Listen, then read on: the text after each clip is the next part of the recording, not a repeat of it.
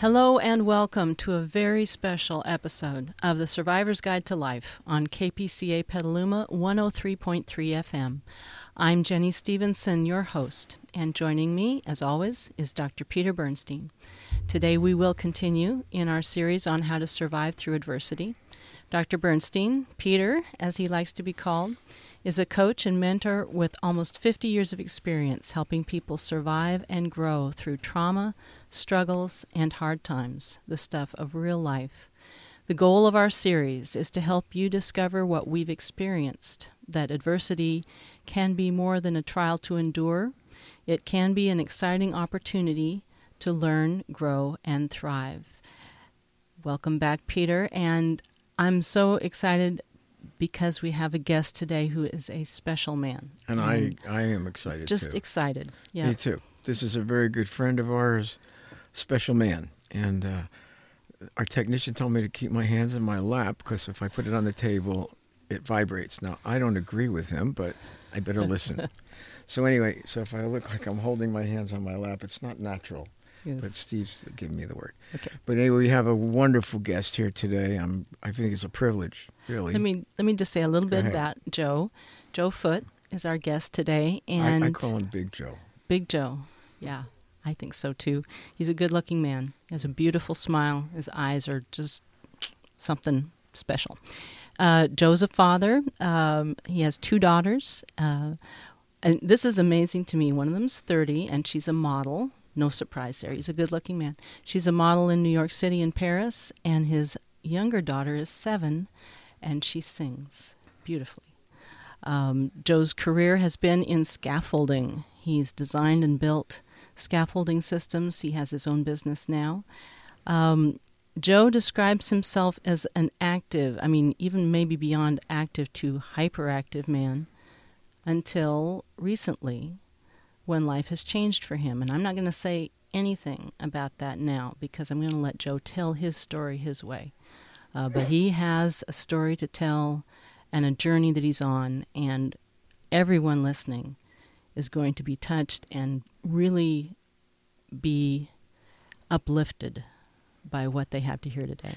Right. And one of the things, the beauty of knowing Big Joe and knowing him is that when he speaks, every word is so genuine and appreciative and grateful. And this is a man who's sitting in a wheelchair, big man. He was very active. And because of things that he's gone through, he's, how would you, paraplegic? Quadriplegic. Still a real handsome guy, though. And but a really good man, and I love it because every word is the truth, precious and genuine. I love that. And that's the kind of people I surround myself with. And hopefully I'm like that. But I'll tell you a couple of things that I thought about naming this episode today. And one of them is out of the fires of intensity of crisis. The fires of crisis. Excuse me. Thank you. That's why Jenny's here. Comes redemption. And the other is resilience is forged through adversity. These are the themes of everything we do. And then we know people, including ourselves, that live this. And Big Joe is one of them, and he is a true living testimonial to what we're talking about. As you'll see, this is a person that doesn't talk down to anybody. He doesn't pretend to be above anyone. And as he talks, he's talking about living it today. And as he continues to grow and go through the challenges of his current life, he's humble. And he's grateful. Mm-hmm. But anyway, we're going to let him talk, and we don't want to out-talk him. He's the guest, not us, right? He's the guest. And he has the story, so. All right, so we're going to introduce Big Joe. Big Joe. Welcome. Hi, guys. How are you? Well, basically, to tell you the story, I grew up, I was very hyperactive. I'm always busy. I'm in the scaffolding business, so I'm outside a lot, and I was always working with people and helping them out and, solving their problems and building scaffolding. And then one day I had an accident. I was a passenger in a car, and I wound up, the driver was driving erratically and rear-ended a car, and I didn't have my seatbelt on and wound up breaking my neck. I broke between the second and third vertebrae, and they fused 7 of my vertebrae, and they replaced 5 of my discs in my neck. And it left me a total quadriplegic, meaning I can't move anything from my neck down. And for that to happen to a person like me, well, I play the drums as well, too. So I play the drums, and I was a professional drummer, and I played in church as well, too. But my attitude, back then, when I had full capability, I had probably a cocky, maybe arrogant attitude. I worked hard, I played hard, and then one day it all stopped, and no longer. And I cannot move any of my body parts, but with a lot of prayer, a lot of people working with me, I have gotten myself the ability now to walk with a walker, and I can also move my arms. And basically what transpired is I was riding in the car with this guy who was driving erratically. How long ago was this? This is I'm in my 5th year. It was December 13th, 2014, and I basically after when he hit the car in front of me, I was yelling at him, to slow down and not drive. I'll give you a little straight. So we're going to get drugs. Is that all right to talk about that? You better talk. We want you to talk about your life That's before. Okay, so I was going to get drugs, and on the way there, we got there to the house. He didn't have any money. I didn't have any money, so he turned around to go back, and that's why he was speeding, I guess. Well, he rear-ended this car. When he rear-ended it, I saw us hit the car. Now, let me back up. I'm sorry, I'm being confusing. We were speeding down there. I saw him speeding. He was going to pass a car. I asked him not to pass the car. I tried to slow him down and calm him down. And in doing that, I decided, well, I'll roll a joint. Well, that makes a lot of sense, do more drugs. But this one was to calm him down, I was hoping. Yeah. Well, I was rolling it while he was passing this car, and I could see the eyeballs of the people in the car in front of me. It was huge. And I thought, well, this is it. We're dying. And he pulled back away, and we missed the car. But the car in front of us, we were unable to stop fast enough. We hit him at about 35 miles an hour. And my head hit the windshield, and when it hit, I saw the car, I heard the crash, and then the next thing I know, it went white. And I mean ghost white. I've never seen a purer white in my whole life, guys. And I started to float. And I was floating and floating and floating, and all of my problems in life were falling away from me. It was magnificent. I've never experienced anything so beautiful in my whole life. And as I was watching my problems fall away, I was getting more relaxed, and it's a peacefulness I've never felt before in my life. And then all of a sudden I kind of felt this shaking on me, and all of a sudden I felt myself coming back down, literally physically feeling myself descending. And as I was doing that, I could feel myself kind of going through something, and I realized when I was going through this roof of the car, and I could see myself below, and then I went back into my body. And then all of a sudden I was awake, and I couldn't move. And I could see underneath the hood of the car was up against the windshield, and I could see underneath it. And so at that point, we took off, and we sped for Bodega. He never stopped for the police or anything. He drove right to Bodega, the town of Bodega, to his mom's house. He was going to try to put me in a car and drive me to the hospital. But You mean the car was drivable? yeah, it was still drivable. The hood was up against the front of the windshield, and he drove looking underneath the hood. Whoa. All the way my to gosh. the town of Bodega, 5 more miles. I can't believe there wasn't a policeman there to stop us. But in any event, so we got there. They got me out of the car. They couldn't fly me with a helicopter because it was too foggy. So they drove me to St. Joseph Hospital, and then they had to take me from there to UCSF, and they drove me down there. So that's basically the story of my accident. That was the shock trauma that Yep. in some ways woke you up. Yep. So going before, you're saying you were going to get drugs. You're Yep. saying you were rolling a joint. Yep. So we're talking about you had a previous life to where you are today. Oh yeah, oh yeah. What was that? What was that life like? I mean, My life, it was a very good life. No, the one before. mean, You thought it was a good life oh, you mean the one when before the accident. before the accident? Yeah, yeah. I thought it was a good life. Yeah, exactly right. But because I was maintaining. I knew that I had a drug problem. I knew I had an alcohol problem, but I was just trying to maintain and stay normal and try to keep a business and stuff going. But I worked for a company. I got paid well. I made good commissions. I did well, but on top of that, I partied hard too as well, and all that came to a shocking stop. And now I sit in a chair every day, and I reflect back on that. But my reflecting back shows me what a selfish person I was to myself and to other people, and because I cared more about myself. And anybody that is a alcoholic or drug addict, that's the first thing, is to take care of themselves before they take care of anybody else. But you're not talking about good self-care. You're talking about being self-centered and self-indulgent at the expense of others. Exactly right. That's a different kind of self. Yeah. But what we've talked about on the show many times is you're talking about the awakening through trauma and crisis and shock. Mm-hmm. That was the triggering point to bring about this transition. But it sounds to me like for a long time you were in a completely different kind of life that was very self-indulgent and selfish and self-destructive. Oh, yeah. Okay. And it doesn't sound like on your own you would have made any changes. Nope. No.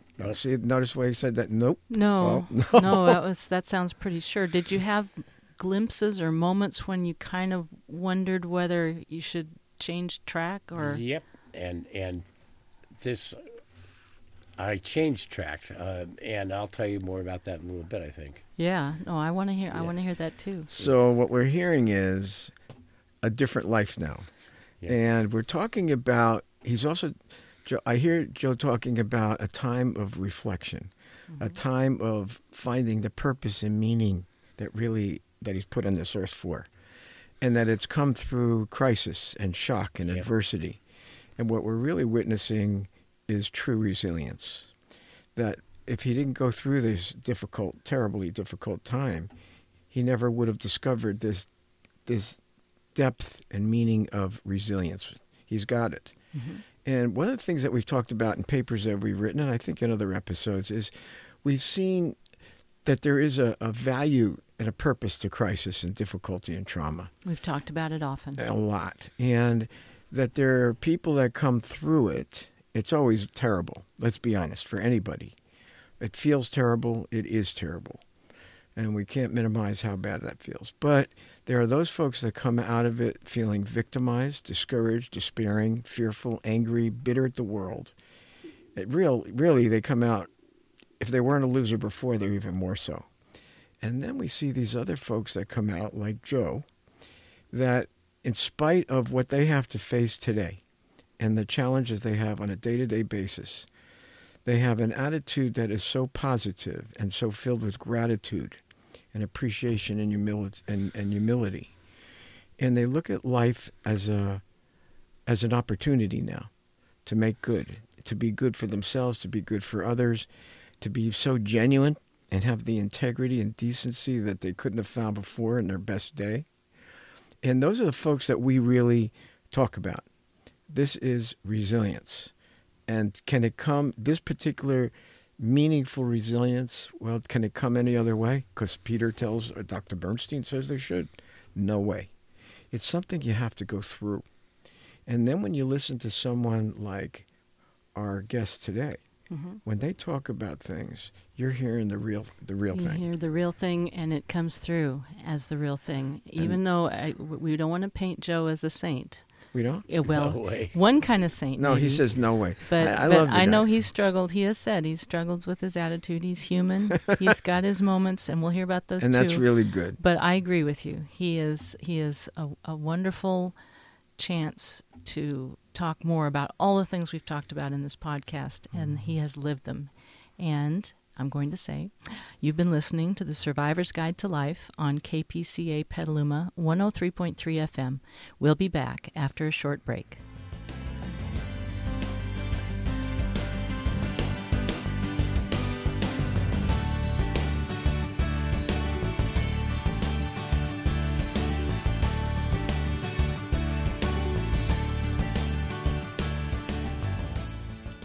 Welcome back to The Survivor's Guide to Life. I'm your host, Jenny Stevenson, and I'm here today not only with Peter Bernstein, but Joe Foote, Big Joe. And before our break, Joe had just described the life-altering event of the accident that left him a quadriplegic. And Peter was summing up some of the ways that many of the themes that we've been talking about in this podcast about resilience, and how Joe's experience in his life are vivid exemplars of this. And is it okay if we go back to those moments that Joe had maybe before the accident where he was questioning whether he was really on the right path or not? What was missing that you thought might have been missing, but then you just sort of swept it aside? Well, what I was hiding from was basically all the past problems and issues I'd created for myself. By partying and by my breakup with my wife and everything like that. I didn't want to confront all the problems I'd developed for myself. I just kept drowning them out and creating new ones. And I just kept going on like that. And I wanted to stop it. Oh, yes, I did want to stop it. And then when I saw that I was going more and more, I tried slowing down, and I really tried to work at it.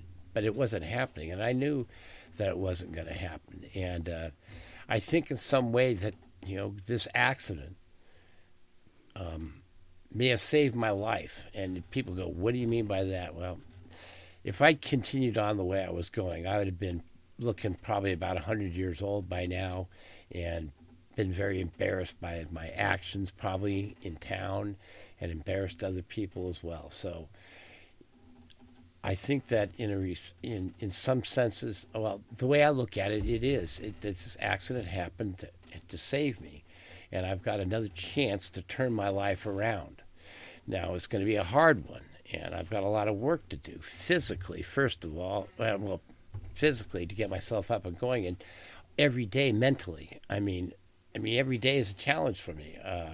I wake up in the morning. I pray for a good day. I work as hard as I can during the day to make it as pleasant and as easy a day for myself and my handler. And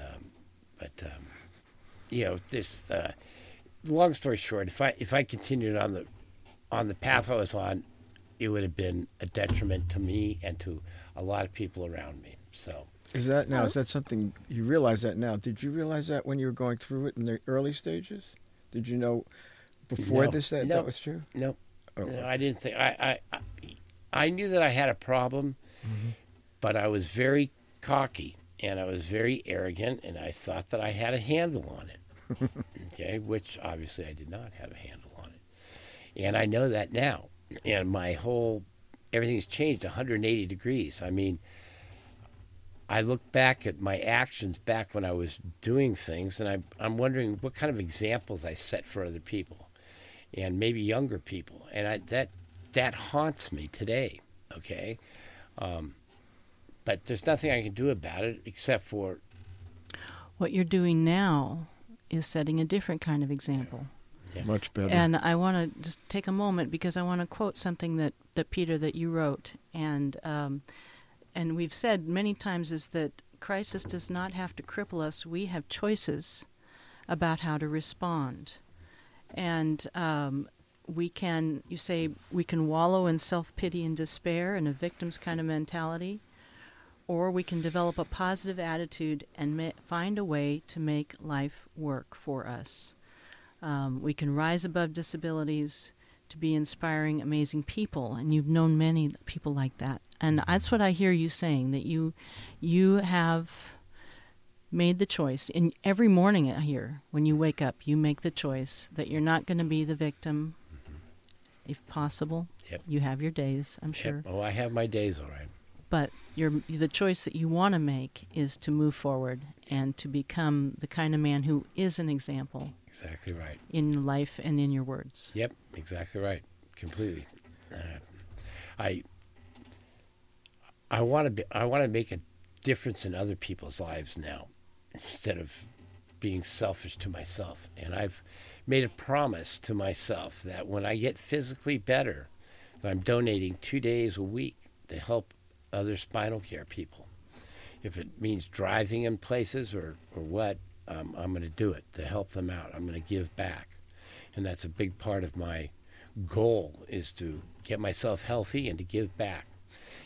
That's a great goal. And, you know, I'm looking at a paragraph I wrote last night at midnight, but the purpose of why we do this show. Yes. And you don't have to wait. You're doing the encouragement right now. And I'll read what I wrote.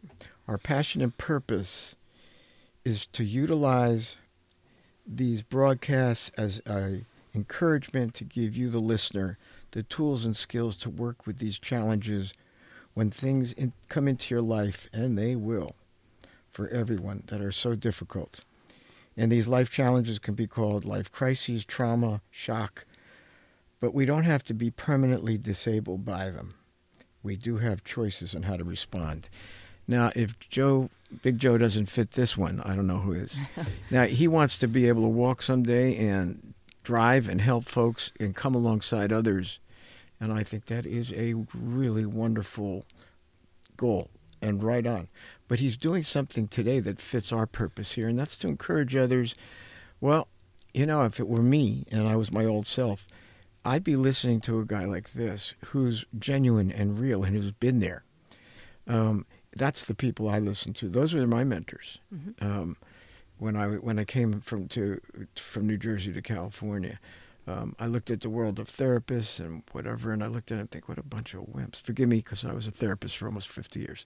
But where I was coming from, they just didn't ring true to me. Mm-hmm. The people that took me under their wing were very strong, and they weren't afraid of me, which was good.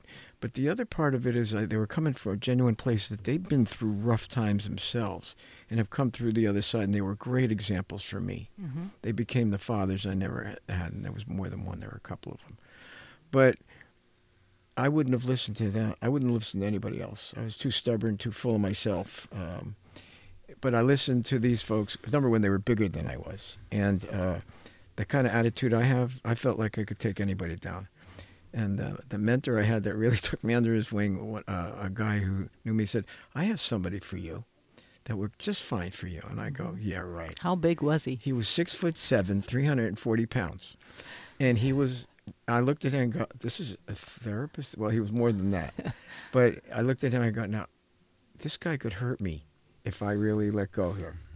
And he could. And he wasn't a guy that was intimidated very easily. He was a giant on the inside too, though. True giant. And he would talk to me later on about what a strong man meant and what it was. And one of the things that I never did, I never was, number one, I didn't forgive anybody. Anybody crossed me, it was like being back on the streets of New Jersey. They were done. And he said, I never met anybody that held grudges as deeply as you do. And I said, so? He says, no. He says, you got to learn to let go and forgive people. And the other was, he could be as big and strong as he was. He had a softness about him, too. And he had ability to be sensitive and empathetic that I'd never seen anybody that tough that could be that caring, too. You had some of that quality already.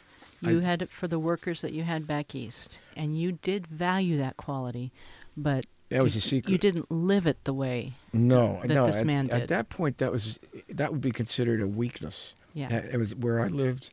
That was dangerous because people would look at that as a way to get to me or hurt me.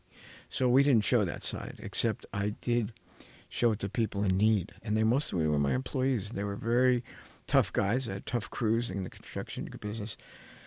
But they needed a lot of help, and I showed them a lot of caring. And they loved me. Even though I was young, I had very loyal crews. They would give their life for me. And believe me, we almost came to that many times, that need. But it's because I did care. But I didn't want people to really know. I didn't show that side. When I came to California, came to change. I didn't know how, but I know I couldn't have gone on. I didn't want to go on the way I did anymore, and I didn't know how to change. So you had a crisis too, kind of an awakening day. I know you've talked about it on the podcast before, but you've had a similar experience, a shock, a sudden change, a life that went in a whole new direction that you didn't expect. I had a series of shocks, and one of them was I'm not as tough as I think I am, and the people that I'm coming up against are truly dangerous, terrifying people. And only because I was so full of myself and I'd just come out of the service thinking I was one tough kid, that I could take them on. Well, these people were seriously dangerous people, and they did terrible things, and I witnessed many of them. And the truth of the matter is it took a lot for me to wake up, because that was the world I was immersed in. I wasn't part of that, but I certainly was. It was around me my whole life. And you kind of get used to it. But there is a wake-up call after a while when things get so dangerous and so dramatically terrifying. And it took a series of wake-ups like that for me to understand I'm way over my head. And if I don't do something, I'm going to be just like the people I despise. That was organized crime. But interestingly, it was one of them that told me that number one, I only had 3 weeks to leave New Jersey. That was number one. But it was also, he had watched me for 3 years. And he says, I know you're a tough guy. He says, but I've seen how much you care about your people. And he says, I know you don't like anybody to know that, but I've been watching you. And he says, I think there's another profession for you, another world. And you need to get started on your life again. You're a young guy. You got to do something different. And I said, so where am I supposed to do this? He says, the farthest place from New Jersey you can find, then you have 3 weeks to get there. Mm-hmm. So he says, you got other service in California. Go back to California. And he actually gave me the money to get started and go back to college. He wanted me to become a psychologist. I didn't even know how to spell it when he said it. It was so out of the realm of He says, those are professionals who help people. Why don't you go to school? I said, I'm not a school person. He says, you're young enough to start your life again and go do it. You were? Yeah, and I was young enough, even though I never acted my age. I was much older. Yeah. But I had to change. And the shocks later on, the post-traumatic stress I had when I was awakening to what I was exposed to was haunting. And I couldn't sleep. I was terrified because after you walk away from all of that, that's when it starts hitting you. So it was a wake-up call. And the other is I had thought I was losing my conscience about what kind of person I wanted to be, because I did get to a breaking point where these people had done so much damage and hurt innocent people that I was thinking, well, I got my own people. Maybe we ought to reciprocate. And I didn't want to, part of me didn't want to be like that, but I was becoming like my enemies. I was in a war. The wake-up call was, I'm telling you, I wasn't a religious person. I know it was God. And he said, I got a different life for you, and this isn't the one. And I remember thinking to myself, now how am I going to get out of this? This is the only world I know, the only life I know. Sure enough, a new door opened for me.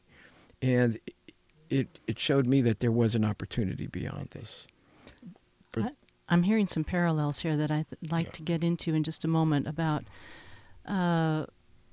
looking at conscience, looking at how do you feel about yourself and the path that you're on.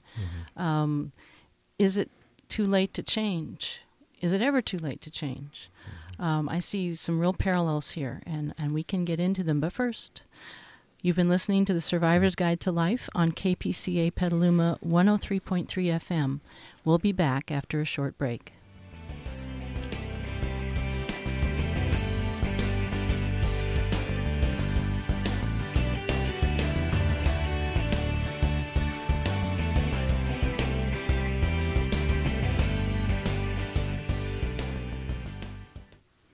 Welcome back to The Survivor's Guide to Life. I'm your host, Jenny Stevenson, and today in the studio with Peter and with Joe Foote, our special guest. And before the break, Peter and Joe were talking about times in their life when everything changed, maybe in a moment, maybe in a series of moments, and it was time to look at where they were going, what kind of men they were. Did they want to keep going on this path? Could they? Could they change? And this is like a key thing.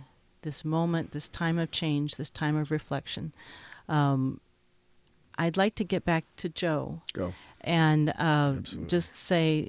just ask you, what has it been like for you to kind of have this time to look at yourself and look at the direction you were going?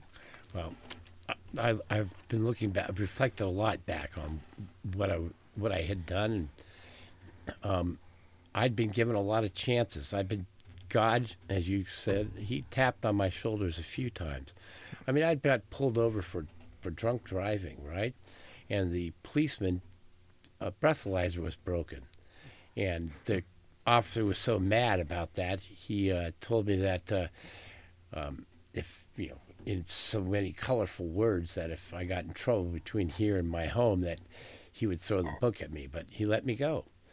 And there have been many situations like that where I've been tapped on the shoulder and gotten away with things, but not listened to them. I mean, not listened to my mistakes. Not taking the warnings. That's exactly it, Peter. Not taking the warnings that were given to me. And then all of a sudden I was given the big warning. But reflecting back, I'm looking back at a person that a lot of things I wish I could have changed, and I would have changed or would change if I could change them. And Are you using those things that you're realizing in your life now? yes, I am. I have not drank or done any drugs. The only drug I do use is marijuana, but I do that because I got off of the narco pills that they gave me. I turned back in 75 of those pills, gave them back to my doctor, and she was oxycodone was what they were, and she was blown away by that. And she asked me what I was using, and because the pain that I have is so great and the spasms are so intense that I use marijuana to keep it down. So, Can I say what? The reason I was going to ask this, I'll tell you in a minute. What form do you use to take away the spasm? I smoke it, and I also there's some CBDs that I take. Now, tell people. Tinctures. Tinctures. It's a tincture, and I put it on my tongue, and it calms down the spasms. It does. And without having the psychoactive properties of the THC. Yeah, but I'll tell you right now, the THC, though, that property, when I go into major spasms, and I mean, I ball up like, those little pill bugs? Yeah. You touch them and they'll roll up. Well, that's what happens to a quadriplegic when he gets stimulated in a way that the body doesn't know about, meaning things that your body used to react to, they don't react the same. The signals are different. So my body will ball up into a ball. Now, I'd take a pill, and it would take half hour, 45 minutes for it to kick in.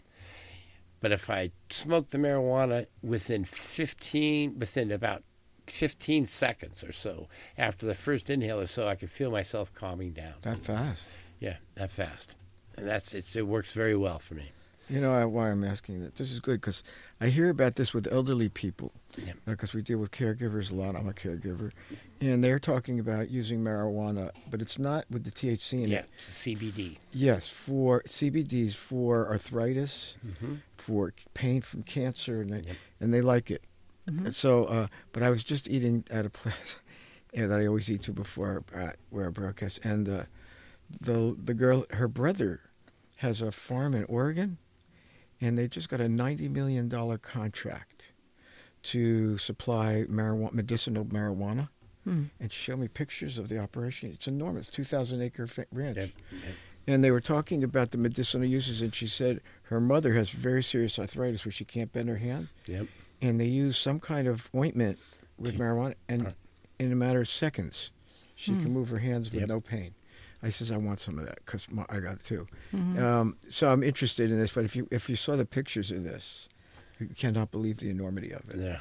And being involved in the drug world in the past, I'm always, when they offer me any kind of drug, even medicinally, I say no. Yeah. I'll live with the pain. Yep. So But this is interesting because my body does hurt at times, and if the salve, The salve works. I'm going to use it. Yeah, you should try it. I will try it. Yeah, but it must be huge because they just received a $90 million contract for it. Yeah. From the I don't think it's the government, but they have the permission of the states Yeah. to do this. It's big. So anyway, Wow. So that's a big change for you. Yeah. You're using it purely functionally. That's it. I used to use it recreationally, and I'm a musician. I get stoned all the time and play, and I love it. But it doesn't even. I don't even get stoned anymore when I smoke it. It just takes away the cramps and the pain that I have. And that's that was one of the other things when I talked to my doctor when I got out of this surgery and everything. My doctor looked at me, the surgeon, and he said, "Joe, if you want to work really, really hard, I mean work hard and endure an extreme amount of pain, the ability for you to possibly walk again, there is a possibility." Every other doctor has told me I will never walk, I'll never move, or anything. What I'm trying to get at with this is,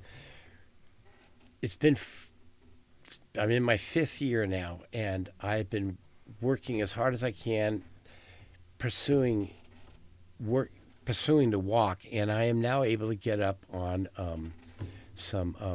a walker, and I'm able to walk on a walker. And the reason I'm saying this is that instead of sitting around every day victimizing myself, and I had to go talk to a psychologist about this because at times I go through my down moments and I feel like a victim, and they'll have to talk me out of it, and I realize I'm not thinking very smart. I should think better. Meaning, what I mean by that is I'm in this position already. I've got 2 things to do. I can sit here and feel sorry for myself, or I can get up every day and go out and do something positive. And that's what I try to do every day. And I'm telling you what, I get beat down. I mean, but you say you have choices. But I have choices, and I try to make the positive choice. And look I'm like all of you out there. I get depressed. I get upset. I get down. But I try, when I feel that coming on me, I try to take that energy and focus it into another direction. And that would be either to work out or to work on my computer or to do something that's positive. And I try to set goals for myself and to attain them. And that's what's kept me going all these years. Otherwise, I think I probably would have shot myself.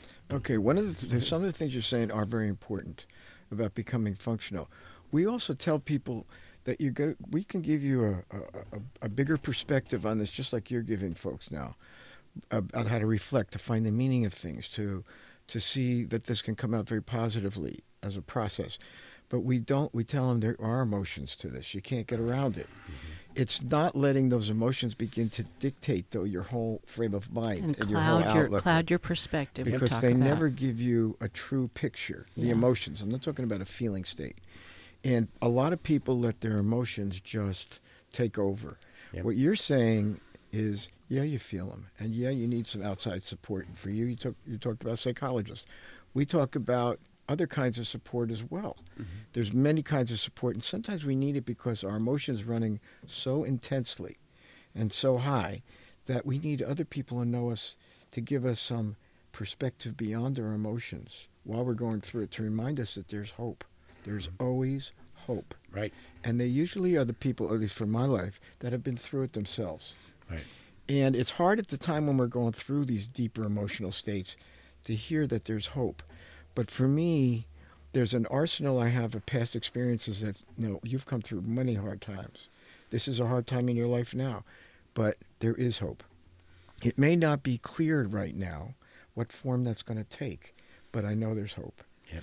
And one of the things that I see that we've also written in another paper, I was just looking at it today. Forgive me, folks, I wrote a lot of papers. But this one was about folks that find hope in the midst of their difficulties with the kind of attitude Joe has. And I talk about, let's see, what do I talk about here? I talk about a willingness to go and move beyond your emotional pain and your physical pain, and discover that it takes energy to do that. It takes an outlook, but you got to go beyond it. You can't stop and lock down in your emotion and in your physical pain. I'm not talking about transcending it and being a space out. I'm saying You got to get through it and not let that control everything you do. But it's tough at the time. But the people that make it have the ability to push through it and not let their emotional pain and physical pain stop them somehow. And out of that comes an energizing and a hopefulness, or maybe the energizing comes from hopefulness to push through these things. I've seen that every time. And you're talking about it right now. Yeah, well, every time you succeed at something, at least when I do, it gives me an extra boost. Like, I can do this. I can get through this.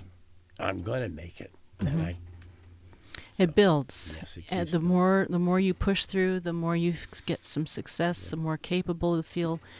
It's like building a muscle. Exactly right. Yep. Well, you know what? That's interesting because that's the way to go. Here's the way not to go. Not to get ahead of yourself with worry and fearfulness. And we talked about that in another paper we wrote. Mm-hmm. But if people get too far into their fears coming out of their trauma, they do the opposite. And they get so far ahead of themselves that they scare themselves to death. And they just get so overwhelmed. You and become your discouraged. worst enemy. You become your own worst Absolutely enemy. can become their own worst enemy. Mm-hmm. You're talking about the exact opposite, which is the right step to take, and that is don't get ahead of yourself. Build on the positive things one step at a time and be grateful for those steps, and they'll build into something better one step at a time, and you'll feel better about yourself. You'll just find a deeper sense of strength and courage. It's a physical challenge, but there's also a spiritual element to all of this. They're really talking about spiritual growth and development.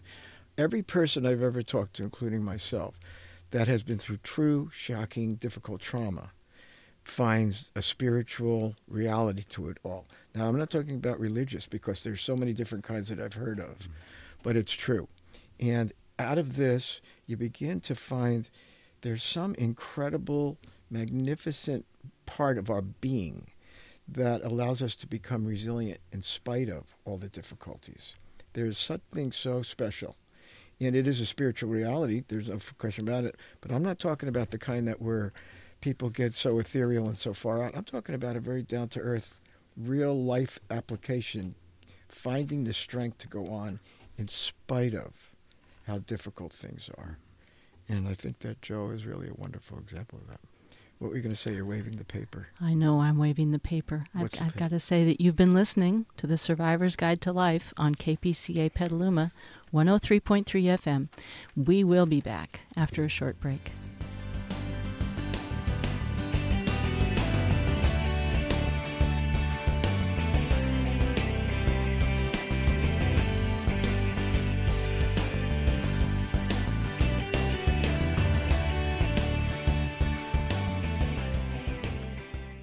Welcome back to the Survivor's Guide to Life. I'm your host, Jenny Stevenson, in the studio with Peter and Joe Foote, our special guest. And I want to return to what we were talking about before the break. We were talking about a spiritual side to adversity and resilience, and developing resilience and a new outlook in our life as we go through adversity. And I want to pick up on a couple of things that you both talked about. And one is finding a purpose and a meaning in the difficult times we've gone through and in the new life that we want to move into. We've talked about getting support and help when our emotions are running strong. We need the help to reach out. I think we've also mentioned, and I think you may want to mention before we're done, about returning that to others. How do we give back? So I think that there's plenty there that we could talk about before the end of our show. Oh, do we have time? We have one more segment okay, today. I do want to talk about one thing before we get there, and that is, I wanted to ask Joe what he felt like when he realized the degree of loss after going through this difficult, traumatic time. Because the reason I say that is because we do have to have a time to grieve. Yes. When we realize the losses that we're facing.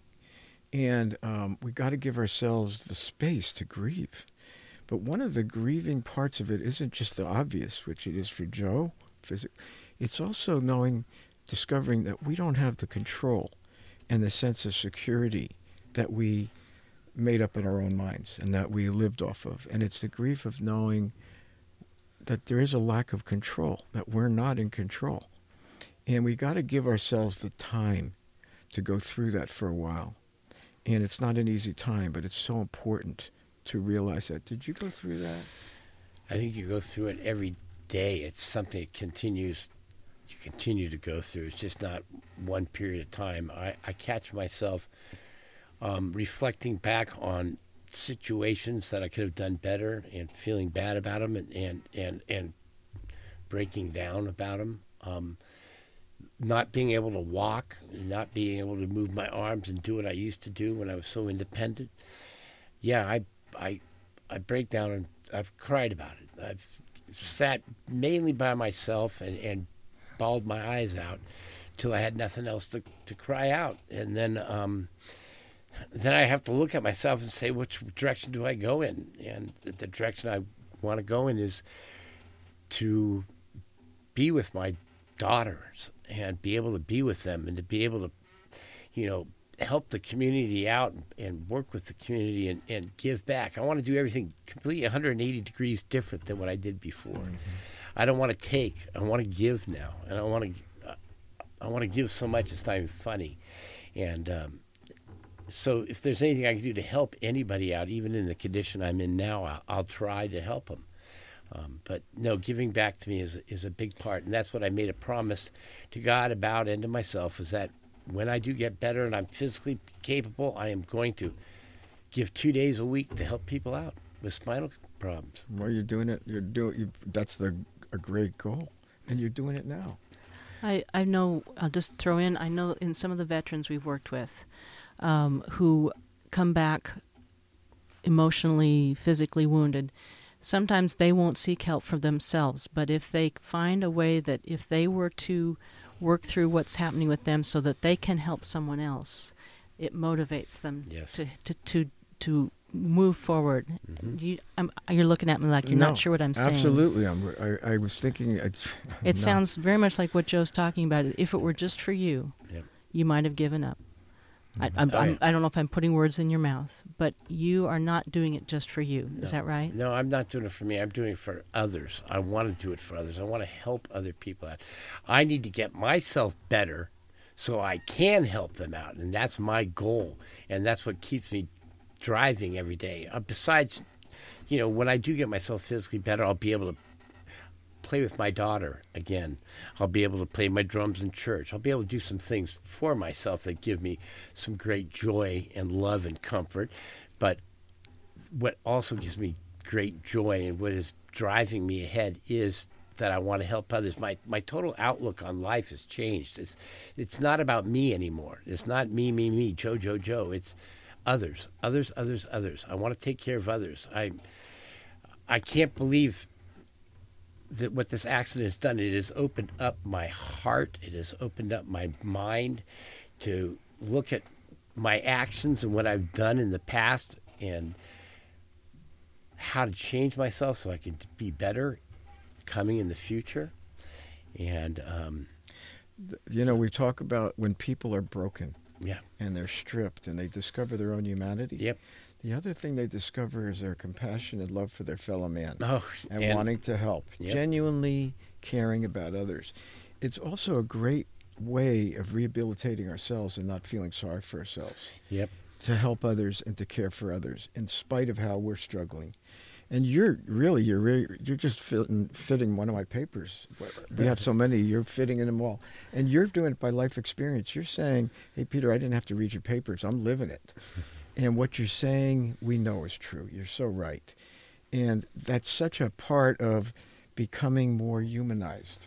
When we're broken and stripped through crisis and difficulty and struggle, we discover the things you're talking about that are so precious. That it doesn't mean we don't have our challenges. And you're saying, I got them every day. And we all do.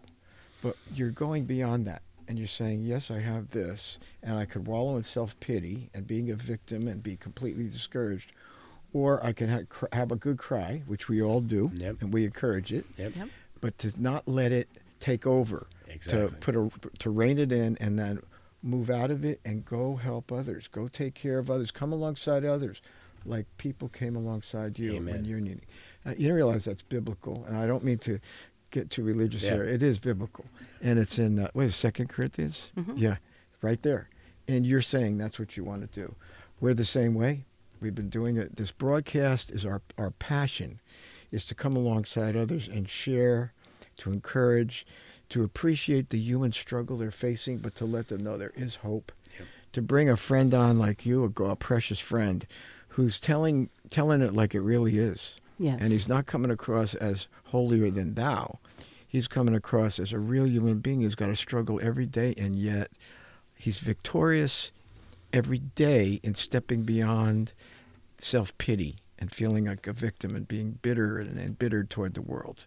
He's making the most of what he has now. Mm-hmm. And he's showing and living a greater appreciation. You can also hear he's got a visualized goal that Joe wants to get up and he wants to walk, he wants to drive, he wants to help others with spinal cord injuries. Mm-hmm. That sounds like a great goal. I'm just seeing he's doing a whole lot before he even gets to that goal. And he's fulfilling some very, very, I'll bet you some people called in that they're listening to you. I'll bet you it's giving them encouragement right now I hope and so. hope.